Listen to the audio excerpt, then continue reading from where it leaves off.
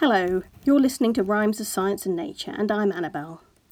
Today I'm going to read a poem about force. Now, please don't yawn.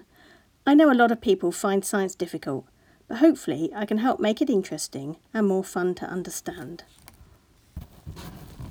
Isaac Newton's laws of motion teach us about force. There are 3 of these laws. Following on, take time to pause. An object will remain at rest or continue moving unless it is acted on by a force. This first law is the ruling. Push a ball along the ground, this will get it going. Only an object in the way stops it from rolling.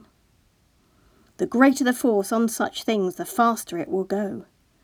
This is the second law, accelerate with a blow. Kick a ball with your foot, it hurtles through the air.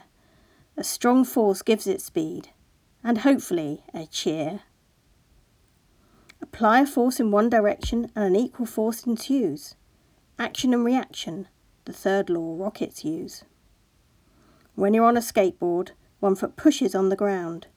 This propels you forward. Push harder to whiz around.